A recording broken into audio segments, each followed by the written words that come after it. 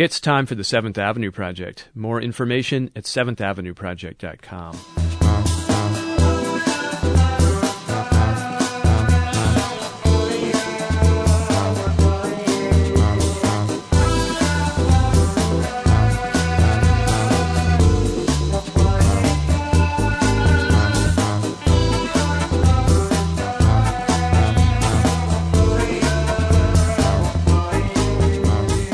Hello and welcome to the 7th Avenue Project. I'm Robert Polly. And happy Mother's Day to all the moms out there, including my own. Now, despite the occasion, what I've got lined up here today is not exactly a Mother's Day show. In fact, it's a father-daughter story. I'll be talking to the filmmaker and teacher Nora Bateson. She's made a new documentary about the work of her father, the late philosopher and social scientist Gregory Bateson. It's called An Ecology of Mind, after one of his most famous books, Steps to an Ecology of Mind, and it'll be screening at the Santa Cruz Film Festival this week. We'll hear about it in the first half of our show today. And then in the second half, 3 plays, 30 characters, 1 actress. I'll talk to Rivera Sun Cook about her new one-woman dramatic trilogy, A Star Called Love, The Freedom Stories of Lala. It just opened in Santa Cruz and runs through May. I'll speak to Rivera and the play's director, Robin Aronson, about that mysterious process by which stories come to us and actors channel their characters. So stick around, that's all coming up.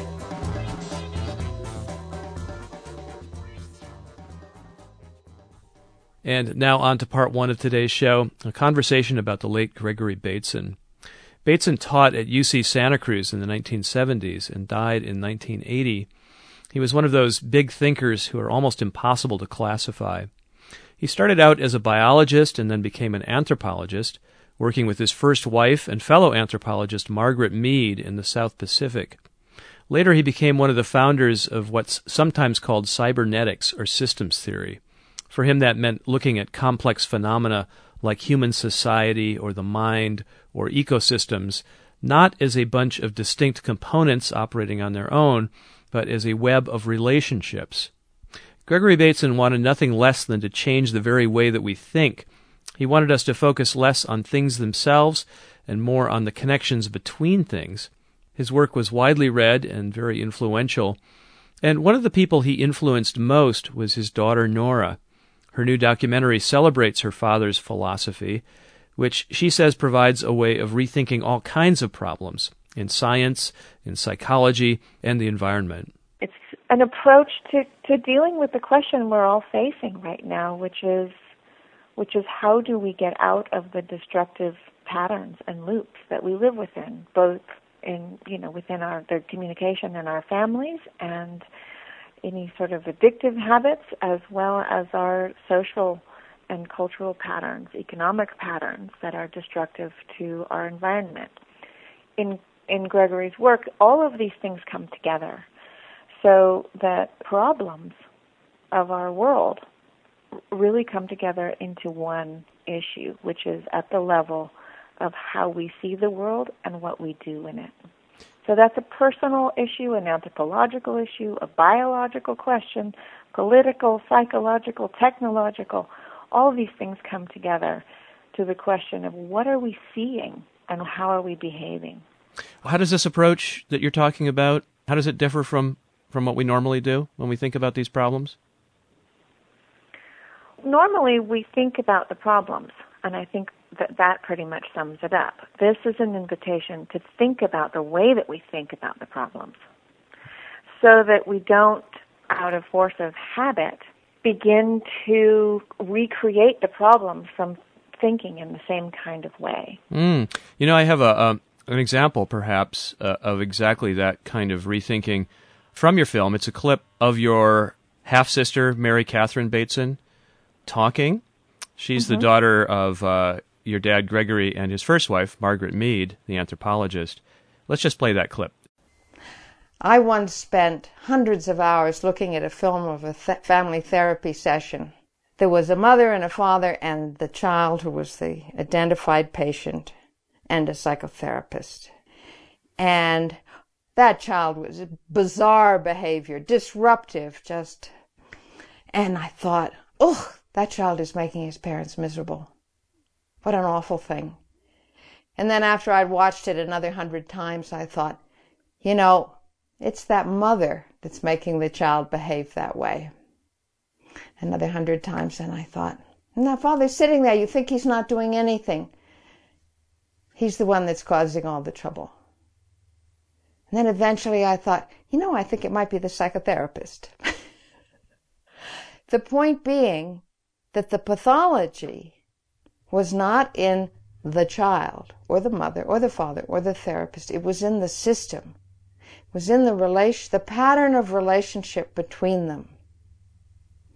And I was trying to attach it to an individual, which is the way we are trained to think about causation. So is that a good example of what you're talking about when you say revisiting the way we think about the problem?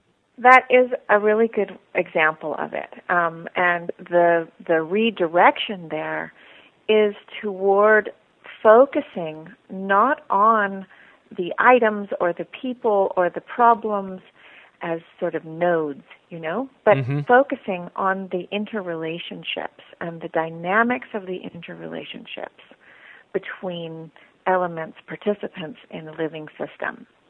And trying to focus that perspective requires a kind of muscle. It takes practice, and Gregory was good at it. Well, why don't we listen to Gregory Bateson himself, your father, talking about this perspective that I guess you could say is, at its heart, anti-reductionist. I mean, he's very much against partitioning knowledge, separating processes into one actor or another, into one part or another, but rather at looking at the whole, rather at looking at interactions and relationships. So here he is talking about that. What happens is that when you breach a holistic structure, and you say, or do it without saying it, but you say, I am only going to attend to this end of the relationship. I am going to study the role of the doctor, R-O-L-E. Now, a role is a half-assed relationship, It's one end of a relationship. And you cannot study one end of a relationship and make any sense. What you will make is disaster. Nora, since you've taken this so much to heart, this way of approaching the world that your father advocated, can you tell me the last time you applied this in your own life? I apply it everywhere. It's an academic approach, and it certainly is part of my research and my work, but it's also inherent in the way that I would make breakfast or be with my children. Wow. Well, here's what I'm struggling for right now. I've watched your film. I've heard the segments of your father talking and people talking about him. It's interesting. It's stimulating. It's obviously ambitious, but it's very abstract. I'd just love to hear someone say, here it is applied to a situation in the real world, and here's the payoff. Here's what it did for me to rethink this along the lines that Gregory Bateson would have supported. All right. So I have 2 kids and teenagers. It's great to have teenagers. Forget everything anybody ever told you about how hard it is to have teenagers. They're great. And my daughter, Sarah, when she had just barely turned 15, had a teenage girl's room with clothes all over the floor and dishes and, the kind of mess that a teenage girl can create in their room. And so, as her mother, I went in and I embarked on the script. We all know the script, and it goes like this. My God, this room is a disaster. This is pathological. How do you live like this? How can you even think in this room? Look at this. I buy you beautiful clothes, and here they are on the floor, and look at that. That's my blouse that you borrowed and promised you would take care of, right? We all know this script. And my daughter turned to me in completion of this script, and she said, "Who are you to tell me how I live my life?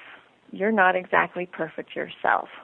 So the teleprompter in my head brought up the line, which is, I do have the right to tell you how to live as long as you live in my house, right? That's what you say. Mm-hmm. And you have no business speaking to me with that level of disrespect, young lady, right? And I looked at her and I saw this fiery spirit, and I thought, she's going to need that spirit and that ability to take on the world more than she needs a clean room. And I smiled, I looked at her, and I said, don't let anybody tell you how to live your life, not even me. And I have to tell you that in that moment, we claimed another level of communication and of mutual respect, of advocacy for each other. And it completely defined what came after that. Well, what came after? I mean, some people are going to say, okay, yeah, there's an easy solution. Just roll over and give up. Let your teenage daughter have her way. But did you find some reciprocity developed out of this? What happened was there's this great quote, this graffiti artist named Banksy. Yeah. Banksy's got this great quote where he says, people don't use their initiative because no one ever told them to. And and so in that spirit, the issue was no longer about her cleaning her room. The issue was about her deciding how to live her life. So we went up a level, which in the Gregory world is sort of meta. That would be the meta level. Yeah. And so her room became the non-issue. So I don't know. Is that a good example? Do you want another one? Well, so I wanted to ask in a kind of hard-headed way, what was the benefit of all of this? Maybe this is an example of a kind of thinking that your father wouldn't have approved of, but what's in it for you? It sounds like what was in it for you was you managed to defuse an unpleasant and intense situation, and the relationship between you and your daughter improved as a result. Well, you could frame it like that. I would frame it slightly differently and say what we claimed was the ability to change our minds, to redirect our communication, and to choose mutual respect over being right and wrong. Mm-hmm. And also to opt out of the role of being in a dominant or submissive relationship to each other. And you feel like it was mutual, that your daughter responded in a way that was good for you. It wasn't just good for her. Definitely. Absolutely. You do some talking in this film. There are bits of you speaking to the camera about your father's thinking. And there was one phrase, I think, that sums up maybe the example you just gave to me. You said, the thing was never the thing, the map was not the territory, and whatever it was could be turned slightly, seemingly infinitely, like a Rubik's Cube, only one in which there might be several right answers. Which leads me to say, for those people who think, well, this is kind of fuzzy stuff, just, and maybe a little wishy-washy, I assume there are wrong answers also? I mean, there is a distinction between a good answer and a bad one? Or does anything go in this model? There's certainly a relationship between good answers and bad ones. How about that? I think the benefit, and where it isn't fuzzy at all, is that in this quest for understanding the systems that we live within, and whether they're in our families or our societies or biological systems, and the context as a whole, that what is critical is how do we get to wisdom? How do we get to the point where we might do less damage to each other? And that process, I think, it's not fuzzy at all. But what that means is that wisdom is really not a destination. It's something that is in an infinite activity of looking from different directions and expanding the context of whatever it is. To understand something deeply is to understand it from many different perspectives, from different angles.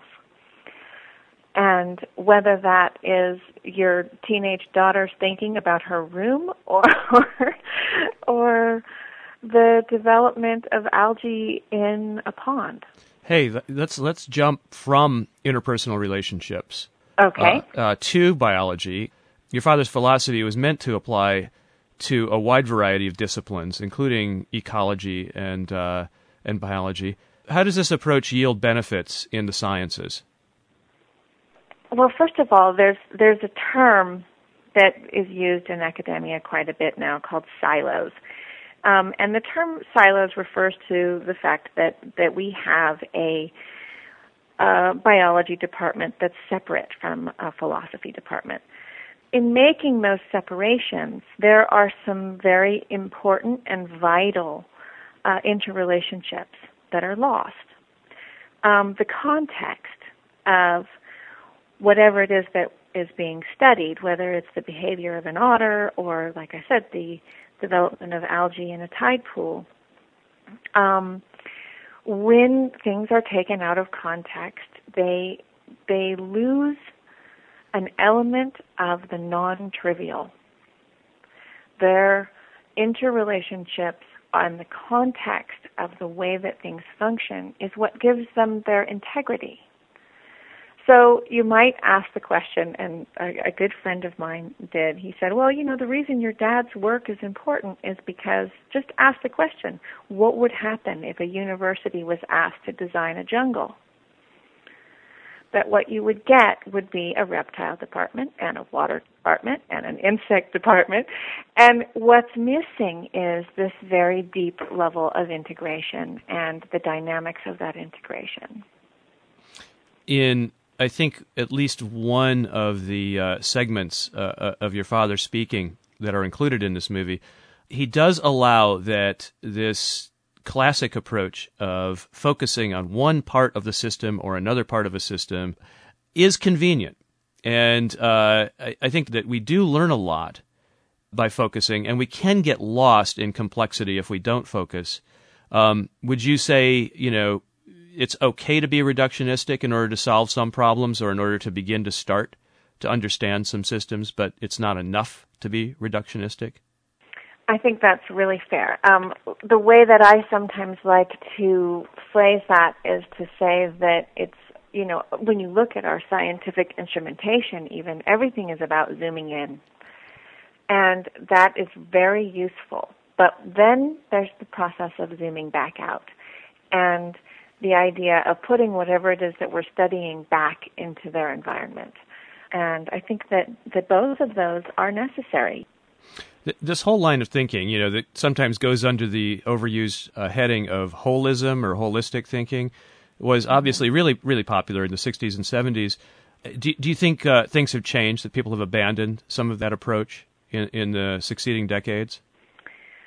Well, the whole culture sort of took a turn to the right and focused in different kinds of ways than maybe got started in the 60s.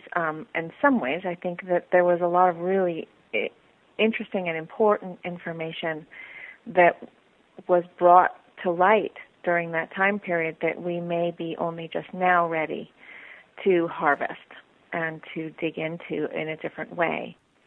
I think listeners probably have picked up the fact that I'm struggling a bit in this interview to distinguish some of your father's thinking from what might sound like psychobabble to some people. If you get too abstract, it can begin to sound just like sort of comforting and incredibly vague notions.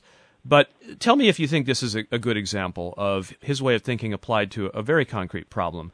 And this is the old dichotomy, the old bugaboo about nature versus nurture, whether characteristics are coded for in the genes or whether they're determined by the environment. And, when I talk to scientists these days, I hear them say, it's neither. It is an interaction. Genes interacting with the environment is what produces the effect we see. And it really is unproductive to try to pin the outcome on either the genes in isolation or the environment in isolation. That's just a non-productive approach. Would your father, Gregory Bateson, have approved of that? I think so. I think that's a really good way of looking at it. I think any time you get to a fork in the road where there is the temptation to pinpoint any kind of causation on one thing or another, and not on at least three things, it just becomes, as you said, unproductive. There's a classic example. I can't remember the philosopher who put it this way, but when approaching what he thought was the unproductive distinction between nature and nurture, he'd say, when you put a nail in water and it rusts, is the rust coming from the iron or is it coming from the oxygen? Well, it's oxidation. It's iron plus oxygen, and that's the only useful way to look at it. So it's an interaction. It's neither the nail nor the oxygen. It's both. That's right. It's the relationship between them. Yes. And that's the key right there. Nora, at the very beginning of the film, and then again at the end, you have a little bit of audio tape, a recording of you conversing with your father. Let's hear some of that. Okay, now I want to make this big jump, which is to the question of how do you think? Me? At all. How is thinking done? By a little brain in your head. Maybe the part that does it, but that isn't how. So that's you talking to your father, Gregory Bateson. You were how old when that was taped? I was 12 when he died, and he was 76. So when that recording was made, I think I was 11, and that would have made him 75. Listening to that tape, it's striking the age difference. He was as old relative to you as a lot of people's grandparents are. And then you said he died when you were 12, so you only had a short time with him. Can you just tell us a little bit about your relationship with him? Well, like you said, I was young when he died, and we had a very short time together, but the time that we had, we knew was precious. And people around us knew that it was precious also. So my mother went out of her way to make extra time for us to go camping together or to do what we needed to do to have the time we needed to have. And I also, when I was in 4th grade, I decided I didn't want to go to school anymore. And Gregory used to stand at the bus stop when he would send me to school, and my mother would tell these stories that he would just weep watching me go to school, and he would say, they're going to ruin her mind. And so there was limited time for us to spend together, and obviously there were things that he really wanted to teach me. And more than anything, it wasn't knowledge that he was trying to download. It was a way of looking at the world that would then inform a different kind of quest, of pursuit. Essentially, that's what the film is it's a framework for a different kind of pursuit. Did you, from the moment he taught you these ideas or this style of thinking, did you absorb them and begin to practice them? Or did you at some point later in your life rediscover them and embrace them the way you seem to have? I mean, you seem to have really taken up the cause or the torch, of your father's work. Was that always there, or is that something you've come to later? That's an impossible question because, the answer is both. Uh-huh. And probably if you ask me in 10 years, I'll tell you something else. Because when I started working on this film, I had done everything in my power as a youth to rebel against his legacy. So I didn't study anthropology, and I didn't study psychology, and I did everything I could to be a black sheep. And with the great irony was that I got my degrees at Santa Cruz in filmmaking and Southeast Asian studies, which I thought I was rebelling. I was so sure of it. And then, at some point it occurred to me, oh, actually, what did he do? he went to Southeast Asia and made ethnographic films. And so that was early in his career as an anthropologist. Yeah, exactly. So somehow I had walked right into the stream, like any good salmon, and gone right up to where I'd come from, and then went on to start developing curriculum, all of which was systems-based, without any real conscious recognition that I was following in his footsteps at all, or that this material was generating out of some source. And then when I started working on this film, all of these ideas that I was so sure were my ideas were right there in black and white or on the screen, and I thought, darn, I was so sure I had thought of that. Well, he did so many things. It'd be hard to steer clear of his legacy entirely. It'd be very difficult. So yes, it was there all along, and yes, it was a journey of discovery. It was both, and continues to be both. But this moment when you realized, oh my God, I am recapitulating in some ways of my father's discoveries, maybe. Were you chagrined or were you excited? Well, what can you think? It's got to be a little of both. So yeah, I would say both. And I'm still figuring out how to be with that. That, somehow I'm putting myself in the position of being a spokesperson or a translator or something like that of his work. And that's a really strange position to be in because he's not around to defend himself. Right. And it's, it just in terms of, not to get too personal here, but in terms of my own identity, it's a slippery slope. So I have had to really be careful with that and be very clear that, as he said, the point of the probe is in the heart of the explorer. And in this case, I am the explorer. So the Gregory that you get in this movie is the Gregory that I have to give you. Mm. So that's sort of where I've been working and figuring out, where it goes for me from here in making the sequel. So making the sequel? Making the sequel, yeah. Oh. So that's the next movie. Okay. Well, the next one is first we got to get this one out. So we'll not talk about the next one, yeah. Yeah, we'll save that for another day. Well, thanks, Nora. Thank you. It's been really good to talk to you. Nora Bateson's documentary about her father, Gregory Bateson, is called An Ecology of Mind. It'll be showing at the Santa Cruz Film Festival next Saturday, May 14th, at 4:30 p.m. at the Rio Theater in Santa Cruz. The Santa Cruz Film Festival is now underway, and you can get information on events and showtimes at santacruzfilmfestival.org.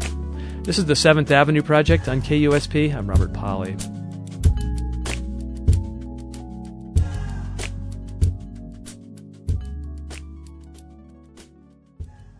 Next, we're going to hear about another event taking place currently in Santa Cruz. It's a trilogy of plays entitled A Star Called Love, The Freedom Stories of Lala. It's by the dancer and actress Rivera Sun Cook, and it's a kind of modern-day folktale about an African-American girl named Lala growing up in an all-black town in 1890s Kansas. Rivera plays not only the lead role of Lala, but all the characters, all 30 of them, black, white, Chinese, and Mexican. I spoke to Rivera and the play's director, Robin Aronson, and it gave me a chance to ask about something that's fascinated me for a long time. That's the way that stories and characters enter the heads of actors and authors as if the artist were just a vessel for the story. And that's exactly what Rivera says happened to her. She says she'd actually decided to give up performing unless a story came to her that absolutely had to be told. And then one did. The first person who came was Lala as her 10-year-old self, and this Chinese man riding, I say he's riding the wind because that's an old Taoist reference to the Chinese sages who, when they attain a certain level of understanding, they're said to be able to ride the wind, which is, depending on the folktale, it's both a literal capability that they cultivate to actually ride on the wind, but it's also like an inner, energetic, alchemical sort of an experience. And I just had the image of this Chinese man blowing in on the dust storm and Lala looking out the door and having no idea about these references, just saying, he's riding the wind, and him being a cowboy-esque character and falling into their lives with his stories of all his travels and exotic adventures, and Lala's little eyes just getting bigger and bigger and bigger, and that becoming food for thought for her in a very isolated 1890s town. But this would be something totally foreign to their whole culture. And what about the character of Lala, who starts out at what age in this set of stories? She's 10 in the beginning. And is that how she arrived for you in your imagination as a 10-year-old? She came beyond any of her ages, because she came as a real spiritual force. And so Lala's spirit just came to me and said, this is a story your people need to hear. And here's how it goes. So it was a voice in your head? It was. A very rhythmical, very specific tone of character voice. She came with her language in full force. Had you had voices in your head before? And I'm not trying to be a psychologist here. But the voices of characters, had that happened to you before? I would say yes, from very young age, because when you make an imaginary story in your head, many of us have imaginary friends, or we pretend we're Luke Skywalker and Princess Leia. You imagine the voices of all the other people around you, whether they're there or not. And also when you tell a story to yourself, you're hearing the story internally. And that's a process that I always remember doing. And I think a lot of us remember doing. The strength and the specificity of the voices grows as you tune into them. Just as if I just ran into you the other day, Robert, and I pass you on the street and I hear your voice once.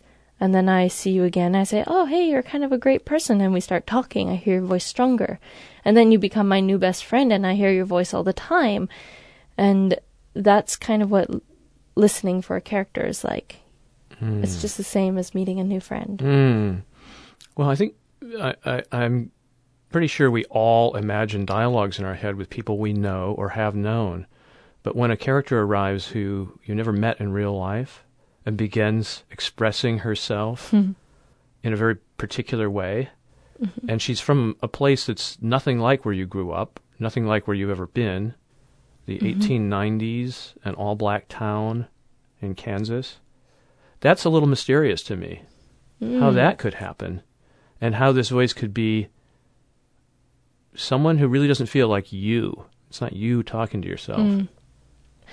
It is a bit of a mystery. I mean, there's all sorts of mysteries in everybody's lives, things that we know about or intuit or have a sense of that don't have any background in this lifetime. If you believe in other lifetimes, that's a spiritual explanation for it. If you believe in that, we have all sorts of belief systems about where that might come from. But when you try to put your finger on it, it's always a mystery. How did this character then, Lala, a black woman in the late 19th century, develop for you? Started with, you're saying, just a voice, a certain kind of cadence to her voice. Yeah.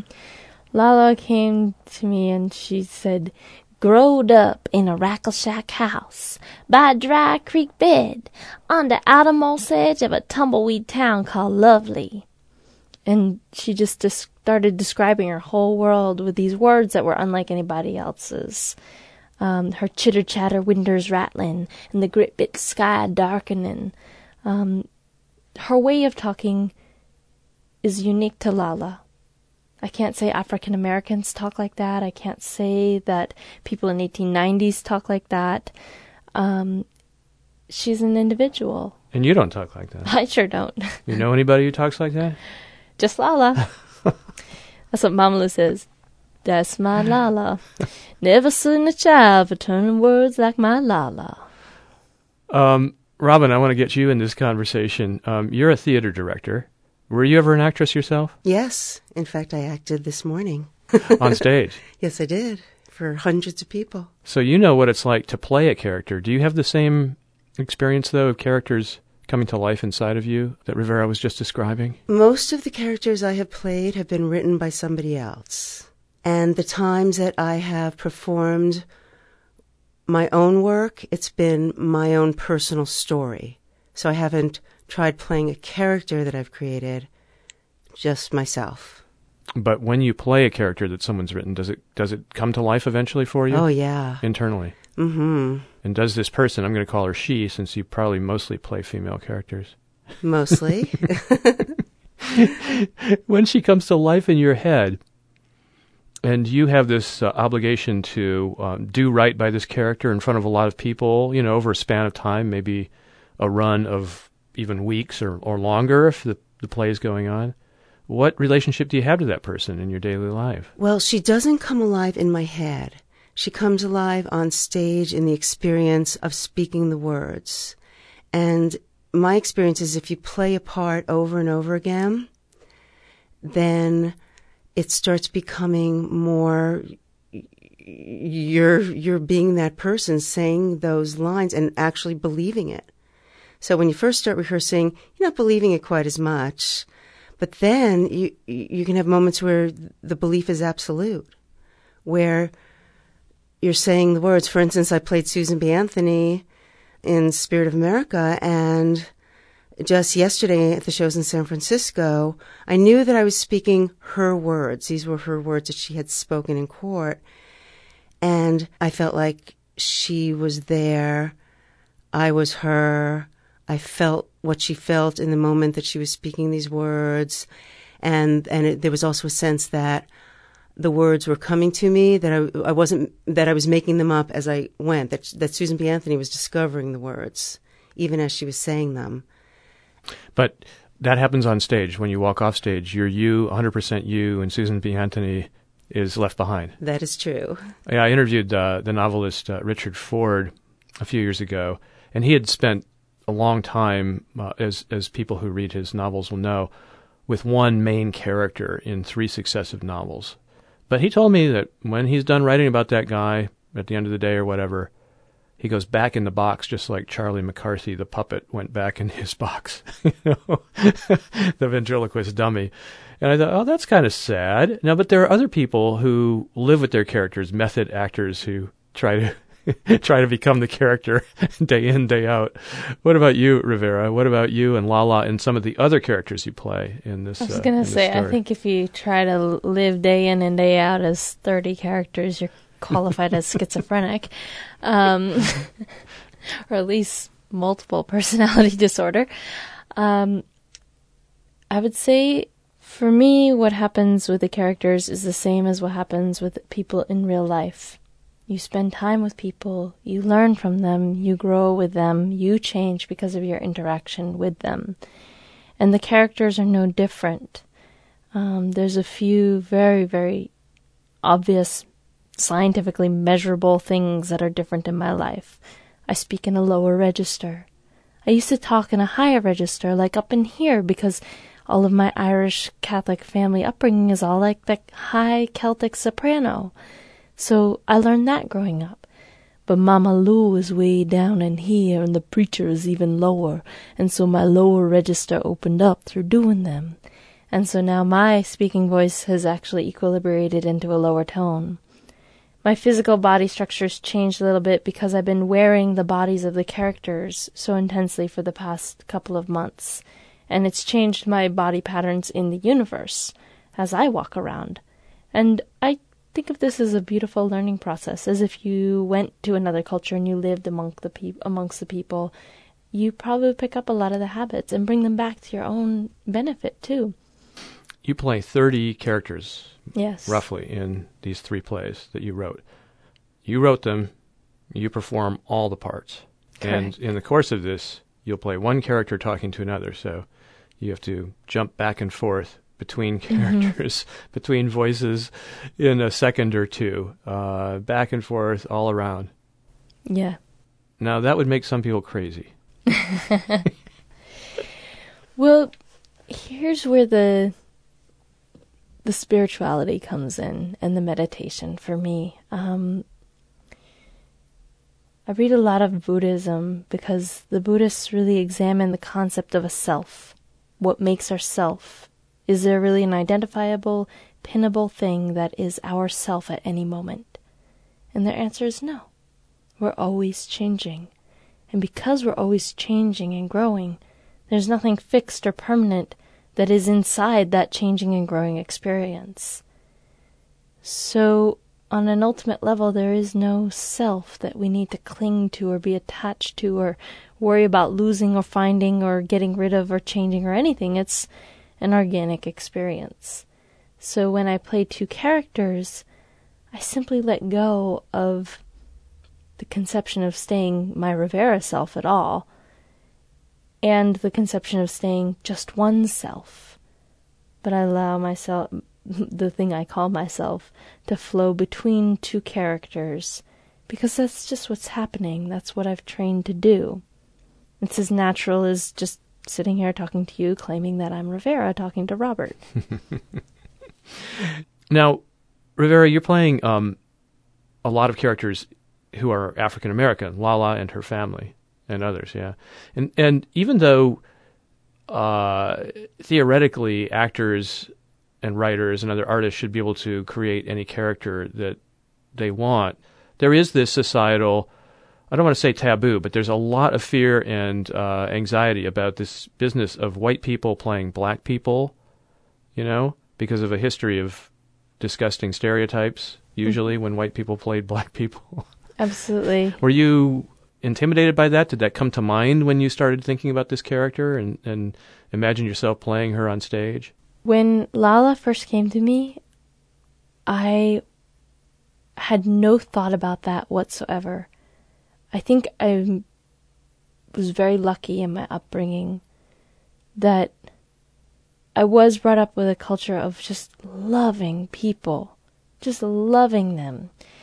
And so when Lala came to me, it didn't even occur to me that there was a history in the United States of racial stereotyping and white people portraying black people very derogatorily. So it didn't occur to me.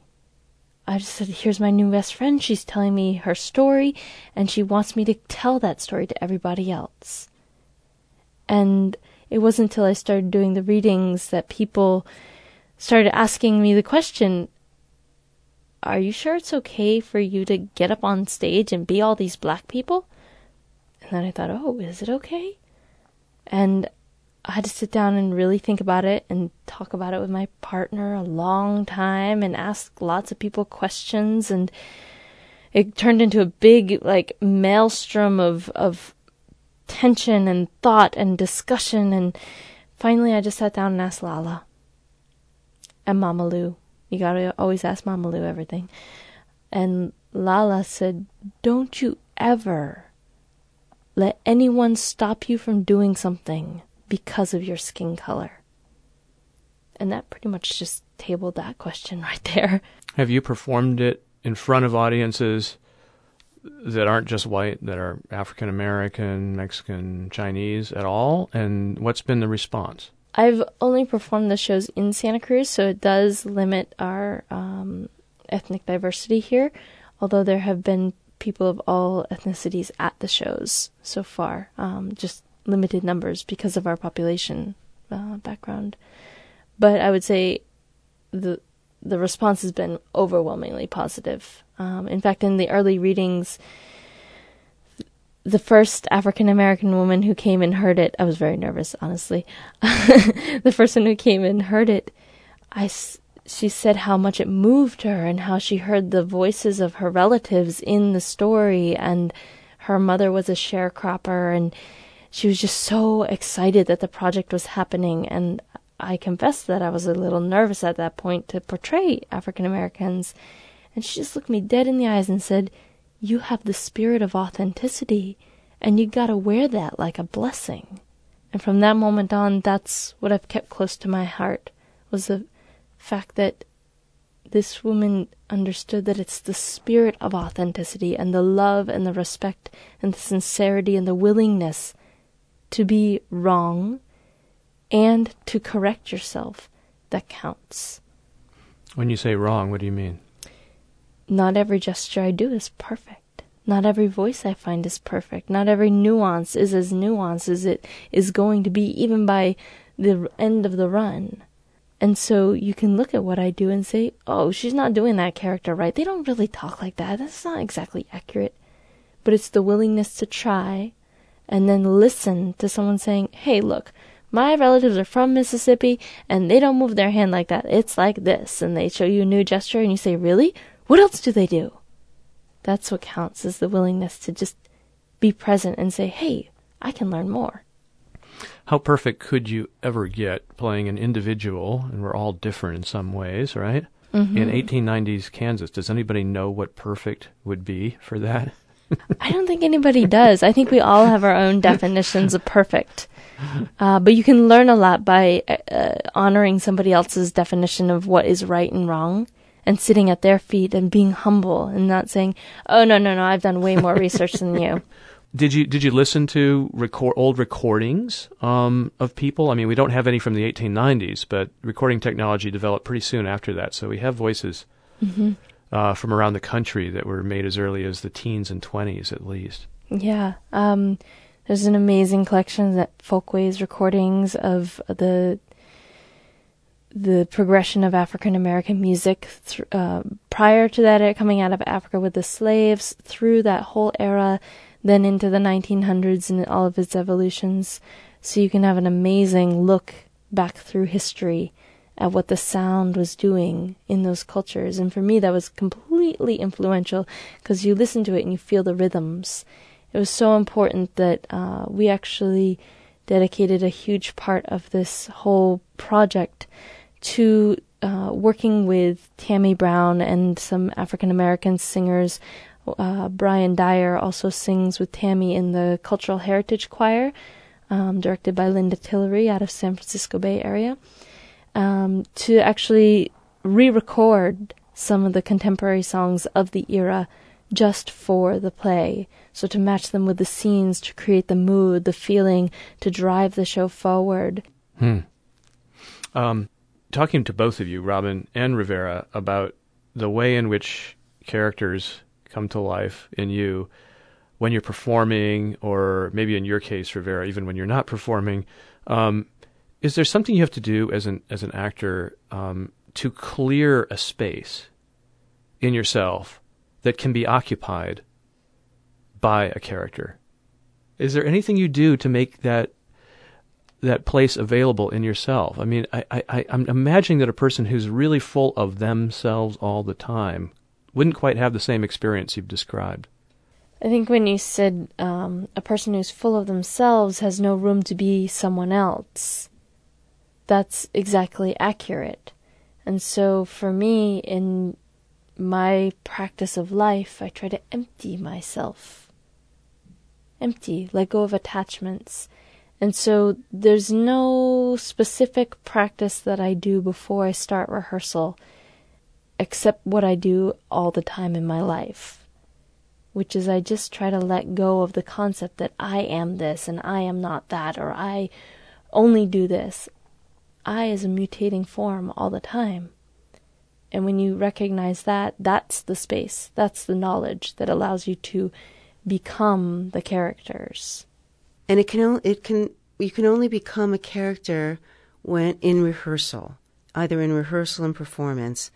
You can sit and think about the character, but that's different than being on your feet, speaking the words, moving through the moment that is the character's moment. So yes, you can meditate, you can do yoga, you could shake off your day, you can try not to, you can do whatever it takes to not think about the rest of your life. My experience is that the rehearsal process takes care of that. No matter how peaceful you start a rehearsal or how wild your mind is moving about other things, once you come into the rehearsal process, the concentration takes care of itself. It's the moment. It's coming to that present moment. In one of the plays, I won't give it away, a character talks about how it's all just story around us. We have folk tales behind us and fairy tales in front of us. That's our past and our future. And we have the true story that's here right now. And even that is open to interpretation. So when you get to that present moment that Robin's talking about, that's where nothing is defined, where the story can change. That's where you become a different character or a different person in your own life. Rehearsal is a way of bringing the focus to your capability to do that. It's also a participation of all participants, directors and other actors, into letting each person in that room change their story in that moment. We don't always, as people in our everyday lives, give each other that permission, which is a shame. I'm not an actor myself, at least I haven't been on stage, I think, acting a role since maybe the third grade. So when I hear people describe it, it sounds really hard, and it sounds intimidating, like there's a lot of pressure being in front of people. What's pleasurable about it? I think it's different for every person. What's pleasurable about it for you? At this point in my evolution, it's getting to not be there as me, getting to feel the universal perspective, that I actually get to see unity consciousness. I get to see what Elijah James is thinking and what Lala's thinking, and then flip it. I get to see people from multiple angles because I play all their different friends and families. I get to tell a story through me and move people to tears and to laughter and to open people up. And then at the end of the show to turn it all on its head when they're standing up and clapping for me and saying, oh no, you're clapping for the 20 musicians, the 3 technicians, for Robin the director, for the company team who publicizes this. You're clapping for the radio announcers and the Sentinel printers and every person in these seats. That what you're clapping for is an experience of all of us. That's my favorite moment. Robin, in your acting, where's the pleasure come in? I love not thinking about myself. And so in rehearsal and performance, you don't have to think about yourself, even though you are bringing your entire self to the situation. You're free of yourself. And I love the audience-actor connection. I love the experience of knowing that you're doing something for them. And then there's also just the mysterious thing of being a little girl and knowing that you would love nothing more than to be singing, dancing, and acting. It's inexplicable, really, why we love it so much, but we do. Rivera, I know a little bit about you, and I know that in the years leading up to this performance, your father died, and then not that long after, your partner, Ron Reinberg, who a lot of people in Santa Cruz knew, also died very suddenly. Mm-hmm. Just wondering, did those deaths have any effect on the way this story developed for you and the way this performance has come together? Definitely. Both deaths were amazing to witness. Hard to lose someone, always hard to lose someone, but sometimes we die in such a way we give a gift to everyone who's left behind. And both my father and Ron passed in that way. And each one of them, when they passed, broke open the veils of reality that I usually live in and let me perceive life from a whole new angle. And I've written as much of that into the plays as I can as a way of passing on what I had to learn through grief to people who don't have to learn it through grief. You can sit down and watch a play. And then when you're in that place yourself, because we're all going to lose somebody, it's there inside of you waiting to come back out. Yeah. Well, thank you both. Thank you, Robert. Thank you, Robert. That was Rivera Sun Cook and Robin Aronson. Rivera's dramatic trilogy, A Star Called Love, The Freedom Stories of Lala, directed by Robin Aronson, is running now through May 28th at the Pacific Cultural Center in Santa Cruz. And for a complete schedule of performances, you can go to www.clalarun.com. That's www.clalarun.com, or call 831-421-9160. That's 831-421-9160.